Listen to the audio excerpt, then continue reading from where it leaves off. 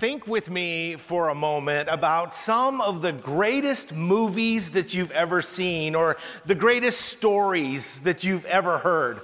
I mean, an epic narrative. Now, what is it that made it so great? Well, on my recent trip to Asia, I watched an epic narrative on the plane. It was based on a true story in 1979 about the American hostage crisis in Iran. And it was the true story of an insane attempt to rescue 6 of them. And it was incredible. It was intense. It was terrifying for those 6 people. But at the end of the day, it was amazing. It was heroic. It was beautiful. It was wonderful. But here's the thing. Almost every epic narrative is, in the end, epic because in the middle, it was so very difficult. I believe at the end of our days, most of us want to have lived out an epic narrative. We want lives and journeys to have been incredible stories with deep and lasting impact and beautiful outcomes. Yet Henry David Thoreau said, most men live lives of quiet desperation. The reason? Because there's nothing epic about their stories. Most people's lives are more empty than epic. Why? Perhaps it's because we are more committed to controlling our circumstances and living for our comfort than we are to actually trusting God, living by faith, and expecting Him to show up in amazing ways. Today, we want to wrestle together with that struggle. And this morning, we are going to look right into the face of a reality that we have been seeing throughout our Hebrews 11 series, and that is this. The context where faith lives and breathes and has its greatest impact is most often adversity. If you have your Bible with you, would you turn with me to Hebrews chapter 11? Hebrews chapter 11. We are on the verge of wrapping up our series of a life of faith from Hebrews 11. This week and next week, we will wrap it up. And today we have the privilege of looking at the life of Moses. And the writer of Hebrews wants us to look at 5 important moments of faith in Moses' life. Now, there is no way we have time to dig in depth into all of those. But the good news is this. In September, right after Labor Day, we are going to start a new series together as a congregation in our weekend services and in our life groups going through the book of Exodus. And we will have the opportunity to dig even more deeply into Moses' story. But for this morning, we want to focus on these 5 moments of faith in his journey, and we begin in verse 23. By faith, Moses, when he was born, was hidden for 3 months by his parents because they saw he was a beautiful child and they were not afraid of the king's edict. Last week, we talked about Joseph and the incredible opportunity and impact God gave him in Egypt. But now the story has completely changed. In Exodus 1:8, we're told that a new king has come on the scene who knows nothing about Joseph and all that he did for Egypt, and he sees the Hebrew people as a threat. He sees them growing in size and strength, and he says, we must put them down. This king goes so far as to issue an edict that any Hebrew male child born in Egypt is to be thrown in the Nile River and killed in an act of infanticide. What a horrific context in which the Hebrew people find themselves. Terrifying, horrible. And yet here in Hebrews 11, we are told that by faith, Moses' parents disobeyed and they hid Moses. Why? Two reasons are given. First of all, because he was a beautiful child. Now, that seems kind of strange, doesn't it? I mean, honestly, doesn't every parent think their baby is beautiful? And babies are beautiful. I just saw a beautiful 3-week-old sitting right over there in section 4 this morning. So there are all kinds of beautiful children, but we're told in Acts 7:20 that Stephen said of Moses that he was beautiful in the sight of God. And Josephus, the Jewish historian, tells us that his father Amram had a vision that this was going to be a deliverer of Israel. There was something about Moses that caused them to see and understand this child is unique, set apart, and called of God. We're also told in verse 23, they were not afraid of the king's edict. A theme that we are going to see repeated in our text today is that faith can and often must operate independent of emotions. Did they feel fear? I can't imagine that they didn't. How terrifying would it be to save your baby knowing it could literally cost you your life? But what's the issue that the writer of Hebrews is pointing out in verse 23? It's that they did not surrender to that fear. They did not live in it and by it. Instead, they overcame it by faith. Now, this brings up for us what I call the pattern of faith. We see it here in verse 23. We're going to see it throughout our text. I want you to watch for it this morning. Here it is. This is the pattern of faith. First of all, we face a problem. Perhaps it's even a crisis. And in that crisis, in that problem comes a moment of decision. We will now choose, how do we handle the situation? Very often what we choose is to take things in our own control, to try to solve it ourselves. We lean into our wisdom and into human effort, and often the outcome is disastrous. Sometimes out of our fear, we just immediately run toward grabbing control. But what's the alternative? It is choosing to live by faith. What does that mean? It means in that moment, we choose to believe that God is God, that He is all-powerful. We choose to believe that God is good, that He is actually for us. And because of our belief in God, we choose godly action and response in dependence upon God. And as we do, something amazing happens. God shows up in the situation. And we get to experience God's protection and God's provision. And ultimately, we get to be a part of advancing God's plan. That is the pattern of faith. That's what we see with Moses' parents in verse 23. We'll see it throughout the text. Keep an eye on it. Now, I don't know your circumstances. I don't know your context in life. But most of us will face some sort of circumstance in which we are going to be forced to choose between surrendering to our fear or choosing by faith to obey God rather than to fear men. And Moses faced that reality not only as an infant, but also multiple times as an adult. Look at verse 24. By faith, Moses, when he had grown up, refused to be called the son of Pharaoh's daughter, choosing rather to endure ill treatment with the people of God than to enjoy the passing pleasures of sin, considering the reproach of Christ greater riches than the treasure of Egypt, for he was looking to the reward.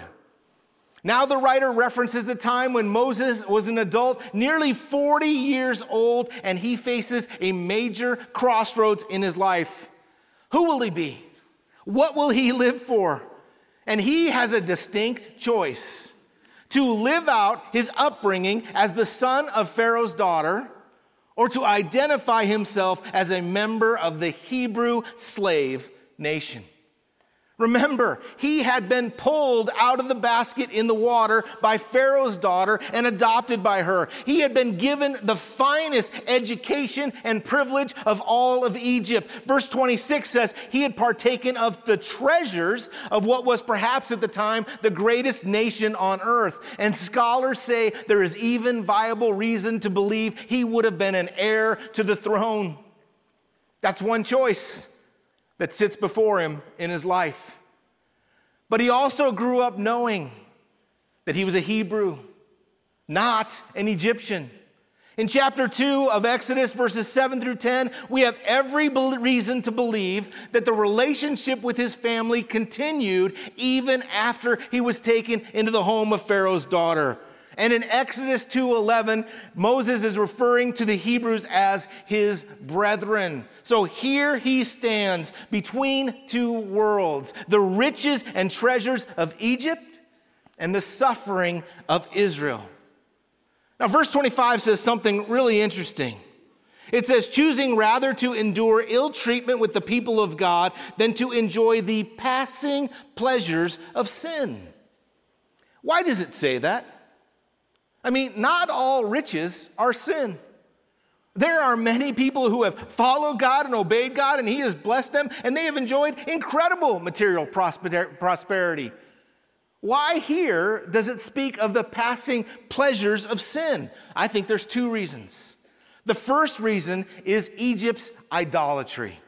For Moses to align himself with the house of Pharaoh and to live as a leader in Egypt meant to align with all that Egypt believed. They disdained the Hebrews even more. They disdained the God of the Hebrews. They wanted nothing to do with Yahweh, the one true God. They had their own pantheon of gods, their own system. And for Moses to stay in the house of Pharaoh would most certainly have meant aligning his life with Egypt's idolatry. I believe that's the first reason. I believe the second is Egypt's injustice. Some years ago, we had the privilege together as a church to study the book of Amos. And in that study, we took a deep look at the Old Testament understanding of the wicked and the righteous. And we came to understand that the wicked are those people who will advantage themselves even at the expense of others. While the righteous, called in Hebrew the Tzaddik, are those people who are willing even to disadvantage themselves for the benefit of others, particularly those who are suffering injustice. You see, the Egyptians were flourishing and they were prospering, but it was on the backs of suffering Hebrew slaves. The Hebrews were beaten and mistreated and suffering greatly to make possible the rich and luxurious lifestyle of the household of Pharaoh, which is where Moses lived. Imagine the painful dissonance in his soul as an adult, as he enjoys and sees all of the wonderful things that he has in his position of privilege, but he sees where it came from. And he sees the cruel injustice, the suffering of his very own Hebrew people. And he faces a choice. Will he be the Tzaddik, a righteous one, and forsake the pleasures of a life built on cruel injustice? Will he choose to identify himself and align with his own people, the Hebrew people, and in so doing forsake the pleasures of sin, living in the treasures of Egypt? Well, what does the text say? Verse 24, when he had grown up, he refused to be called the son of Pharaoh's daughter. Verse 25, he chose to endure ill treatment with the people of God rather than to enjoy the passing pleasures of sin. Then, even more powerfully, verse 26, considering the reproach of Christ greater riches than the treasures of Egypt. Why? What was Moses' motivation? It's right there in verse 26. For he was looking to the reward. The Hebrews were the people of the promise. This promise goes all the way back to Abraham, that God had promised to call them his people and to lead them into the land and to give them a future. And Moses identified with his people and their God, and he believed God for the reward that was greater that lay ahead. It makes me wonder, what are we looking to? What are we looking for? You know, when I was in college, I faced a bit of my own crossroads in life. For all of my life, I had been taught that what really mattered, what was really great in life, was popularity and position and prestige and power. And I had done everything in my strength I possibly could to achieve those things, and it was going well. At 21 years of age, I was in the newspaper. I was personal friends with the governor. I was a member of the Board of Regents. I was meeting with foreign ambassadors. But I was also living a life of sin. And I began to sense God calling me to himself in very different ways. And I faced a choice. In the struggle in my soul, I knew I had to make a decision one way or another, and I literally, specifically decided that I would choose the treasures of Egypt, believing that what this world has to offer is far greater than anything that I would find in Christ. And it was a disaster.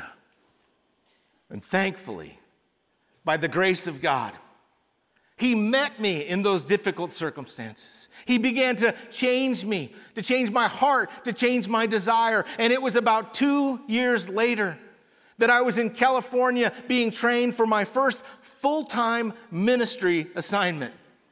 And when I was in California, I sensed God calling me to do some business with him. And following the example of another I had heard about, I went alone by myself to spend time with God and to think about my life which lay ahead.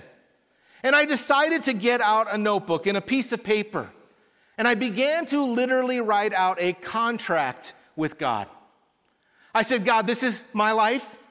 This is my future. And I am going to enter on this day into a contract with you. And the contract will simply be a blank page. I give you the right, unreservedly, God, to fill in the details, to write the story. I will go anywhere. I will do anything that you ask of me. I surrender all of my future to you, and I invite you to have your way in me. And I took that contract and that blank page, and at the bottom, I signed it, and I dated it when I was 23 years of age.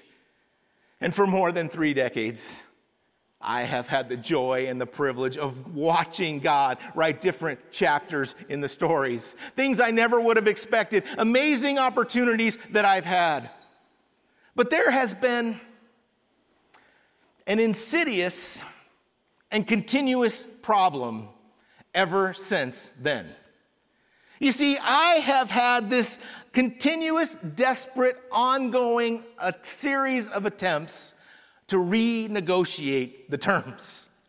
You see, things will start happening in my life, and I'm not really sure I want my story to look that way. I'm not really enjoying my circumstances. So I quickly grab the eraser, and I get the pen, and I say, no, let's change this just a bit. We don't really like this part here. I want to rewrite the story.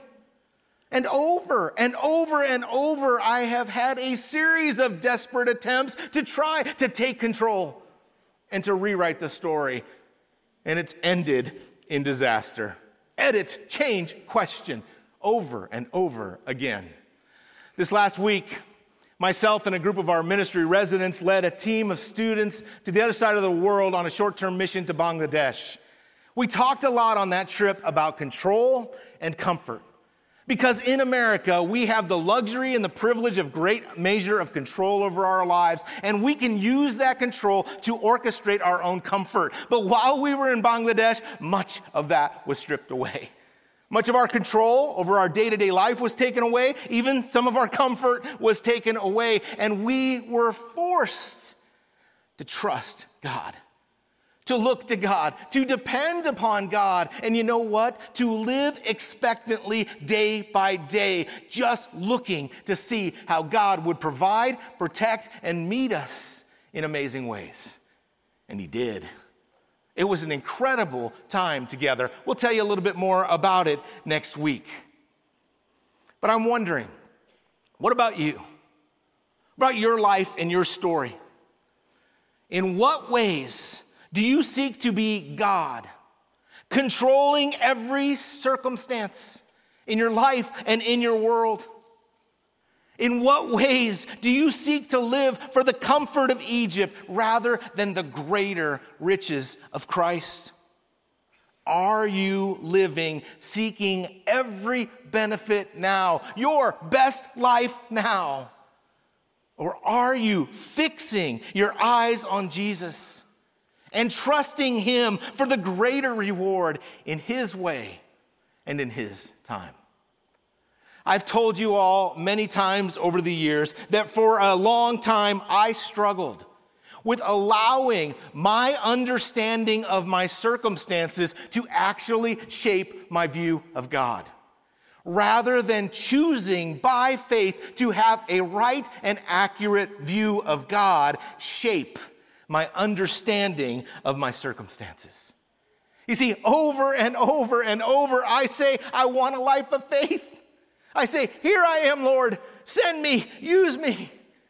But at the slightest sign of trouble or even discomfort, I am so prone to grab the eraser and the pen and to try to begin rewriting the story, thinking that I know best and seeking to grab back control, that I might rearrange the circumstances of my life to bring me comfort.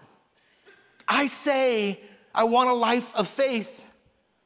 But honestly, I often live as though what I really want is a life of safe. It all comes down really to one question. Do I trust God? And if we break that down, that means, do I actually believe in the moment of crisis that God is God, that He is all powerful, and that God is good, that He loves me, and that He is for me, and that He is able to provide and protect for me? Saying yes to those questions and continuing to seek Him, believe Him, follow Him, and obey Him, choosing to let God write the story, that is the essence of a life of faith. Choosing to be my own God and to live working with all that I am to protect and to provide for me and mine. Choosing to seek to write my own story, controlling every possible detail of the narrative, or at least all that I can. That is the essence of a life of safe. And Moses' decision, it was the turning point in his life. But we need to understand his decision wasn't without consequence. Serious consequence. Verse 27, by faith he left Egypt, not fearing the wrath of the king, for he endured as seeing him who is unseen. In Exodus chapter 2, we read that Moses sees an Egyptian cruelly beating a Hebrew, and he seeks to intervene to rescue the Hebrew, and he kills the Egyptian. But word of his actions gets out, and in Exodus 2:14, we are told Moses was afraid because the matter had become known. Yet here in Hebrews 11:27, we're told that Moses left Egypt by faith, not fearing the wrath of the king. This has caused some scholars to conclude that 11:27 is a reference to later when he leads the Hebrew people out following the plagues. But for a number of reasons, I would align with the many scholars who think that is not the case. In fact, I think the theological point of verse 27 is that, again, faith is not a matter of emotion. It has been well said that courage is not the absence of fear, but the judgment that something is more important than our fear. It's doing what is right and necessary, even in spite of our fear. There's no question that Moses was afraid of being found out and what the consequences might be that could come. And he was found out, and his life was literally in danger. But I believe this served to cement the crossroads he faced. Perhaps the safest course of action would have been for him to run to Pharaoh and beg for mercy, beg for him to spare his life, at which point he would have cemented himself not as a Hebrew slave, but as a slave to the life and the ways of Egypt. But he does not. Instead, by faith, he sets his heart, he sets his mind on an entirely new journey of life.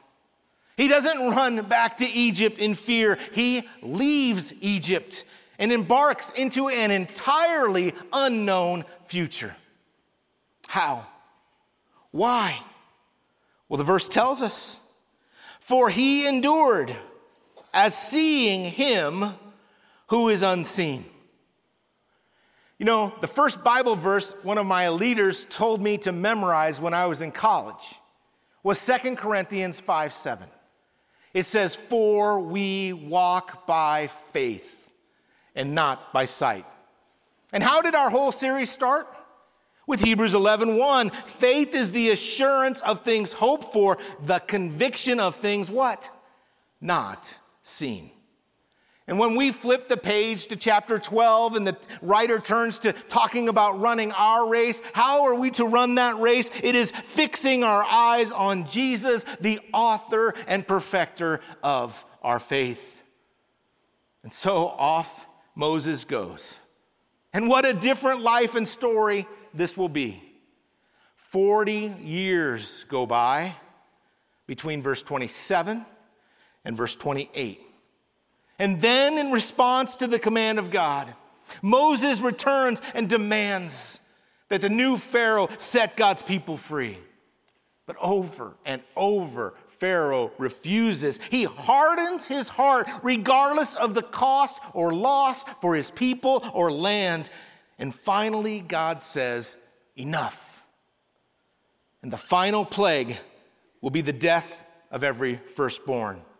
And the writer of Hebrews doesn't go into detail regarding all of the plagues, but he finds it imperative to share one point. Verse 28, by faith, he kept the Passover and the sprinkling of the blood so that he who destroyed the firstborn would not touch them. On the night of the final plague, the Hebrews are given a choice: death or an offer of life. But they must choose. To be rescued from death and to experience life, they must sacrifice a lamb and put its blood on the doorframe and above the doorframe of their house by faith. And they are told that if they do, when the destroyer comes, he will pass over their house and they will be spared death and given life. The writer is making a critical theological point regarding faith. He's just shared earlier in chapter 9, verse 22, that without the shedding of blood, there is no forgiveness. And Passover became the foreshadowing symbol of what faith's ultimate object must be: Jesus and his shed blood on the cross. He was the Lamb of God who takes away the sin of the world. And just as God offered salvation to the Israelites in Egypt, he too offers deliverance from death and life now and forevermore with him to all who will come under the blood of Jesus. To all who will accept his sacrifice as payment for their sin. But it's up to us. We must choose whether or not, by faith, we will accept Jesus and his payment, or through doubt or self-will, we could choose to go our own way and live apart from his mercy and grace. And if there is anyone here this morning who has not trusted Jesus Christ as Savior and Lord, I implore you even today, just tell him, I choose to trust in you. I choose not to trust in me, to find life and make my own way. I choose to trust in you, in the finished work of Christ as sufficient payment for my sin.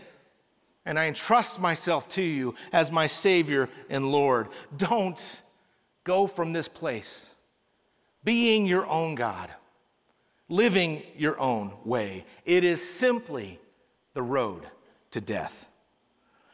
And in this act of faith in verse 28, we find the deliverance of Israel as the people of God are not only spared, but they're set free. Set free from their slavery, and they head out toward the wilderness. But the writer of Hebrews wants to remind us of one other picture of faith experienced by this people. Not only salvation through the shedding of his blood, but deliverance through the power of God. Verse 29, by faith they passed through the Red Sea, as though they were passing through dry land. And the Egyptians, when they attempted it, were drowned. Just a few things quickly here. First of all, we need to understand God purposely led them into a dead-end trap with the sea in front of them and the Egyptian army closing in behind them. Why did he do that? For the sake of demonstrating his glory and for the sake of strengthening their faith. Then God was gracious to them, and he provided a way of escape in spite of their fear. We're told in Exodus 14, they are freaking out. They are terrified. But again, faith is not about what we are able to do. It is entirely about trusting what God alone can do. In fact, in Exodus 14:14, we read, the Lord will fight for you. You need only keep silent. And they walk through on dry land. I don't know what impossible circumstance you face today. I know there are many in this room for whom the circumstances of life feel like an impassable ocean on one side and an imposing army on the other. Nowhere to run, nowhere to hide, nowhere to turn. And our entire series this summer has been to remind us of our only option: to look up. To look to trust in, to literally entrust ourselves to our great God. There is no plan B. Again, notice the pattern of faith, a problem or a crisis. We can choose to respond in the flesh, in our human effort, out of fear. We can seek to take control, take the reins, and fix things on our own, usually ending up in disaster. Or we can choose to look up. We can choose to believe that God is God. We can choose to believe that God is good. And believing those things, we can, by faith, engage in godly action, in dependence upon him. And as we do, something amazing takes place. God shows up. We get to experience God's protection. We get to experience God's provision. And ultimately, we even get to be a part of advancing God's plan. That is the pattern of faith. And so very often, what we most want in life is for God to change our circumstances. And often he does. He really does. Sometimes he even parts the water and we walk straight on through. Time and time again in my life, I have experienced the grace of God allowing me to walk by faith. And I have subsequently had the privilege of experiencing God's protection and privilege. And I have even seen I've even seen God allow me to be a part of advancing his plan. Sometimes he immediately parts the water, but not always. Not always. You know, following the Exodus out of Egypt, Moses will spend another 40 years in the Sinai wilderness, leading the people of Israel on a prolonged sojourn because of their lack of faith, their unwillingness to trust God and take the land by faith. And a number of times on my global travels, I have flown over the Sinai Peninsula. And I have stared out the window down at the sand-covered, barren wasteland. And these are the words that have literally just escaped my mouth. 80 years. 80 years. Because that is how long Moses spent sojourning in the wilderness of Sinai. 80 years of sticky, sweating, sand-spitting existence. So we got to ask, is the life of faith an epic narrative? Or is it a tragedy? I'd encourage you this week, as we prepare to end the series next week, read the rest of the chapter, and you will clearly see many of those in the Hall of Faith never received in this life what they were hoping for. In fact, it didn't end well at all for several of them. And even Moses' story doesn't end well from a human perspective. We find him at the end of Deuteronomy dying after 80 years in the wilderness just before the people get to enter the promised land. And just as it says in Hebrews 11:13, he only saw it from a distance. So we have to wonder, was it worth it? How could it have been? Well, don't forget, when is the next time that we encounter Moses? Oh yeah, it's some 1,400 years later on the Mount of Transfiguration, when Luke tells us in chapter 9, he appeared in glorious splendor with Jesus and with Elijah. Do you think Moses had any regrets about his story? You think he has any regrets about his story, even about those 80 years of sacrifice for the people of God? I don't think so. And neither will we. But faith involves keeping our eyes fixed on the unseen God and living by faith for a greater reward, trusting that he isn't being unkind or unfaithful.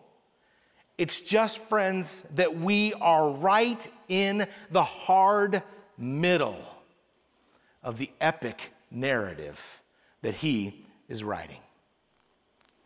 So what's it going to be? Will we actually allow God to write our stories, living a life of faith? Or will we continually seek to grab the eraser and the pen and try and change the narrative, desperately seeking a life of safe? I believe it depends on where we choose to focus. Immediate gratification or eternal perspective. Where is our hope? Is it in here and now, seeking a life of ease, or living by faith in our God and his plan for all of eternity? For control leading to comfort today, or a blank page allowing God to write a story that will still matter 10,000 years from now. The choice is up to us. A life of safe or a life of faith. Jesus, we thank you that you've shown us a better way. All the way back from Moses and the people of the promise, that you have been showing us that life is about living as a part of your plan in relationship with you, walking in dependence upon you, following you, seeking you, and allowing you to write the grand narrative of our lives. And Lord, we are a part of a meta-narrative that you are writing in the history of man. God, cause us to see the grandeur of your plan and to willingly and joyfully join you in the journey. Lift our eyes from living for temporary comfort and seeking control. Cause us to believe that you are God and that you are good. Living with you is an epic narrative with a glorious ending. It's in your name we pray. Amen.